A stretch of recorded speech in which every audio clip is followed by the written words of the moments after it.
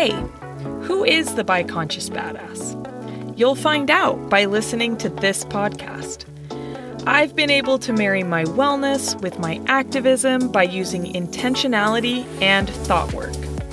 Neuroscientists and life coaches tell us that our thoughts cause our feelings, and our feelings cause our actions. And it's true. In the past year, I've been retraining my thoughts with amazing results, and I want to share them with you, as well as with diverse voices in my community who are doing inspiring work. And I want to hear from all of y'all out there listening. So let me know if you have any questions about how to up your activism, how to improve your wellness, how to do both in harmony through Instagram at the Bi-Conscious Badass, on Twitter at BiConsciousPod.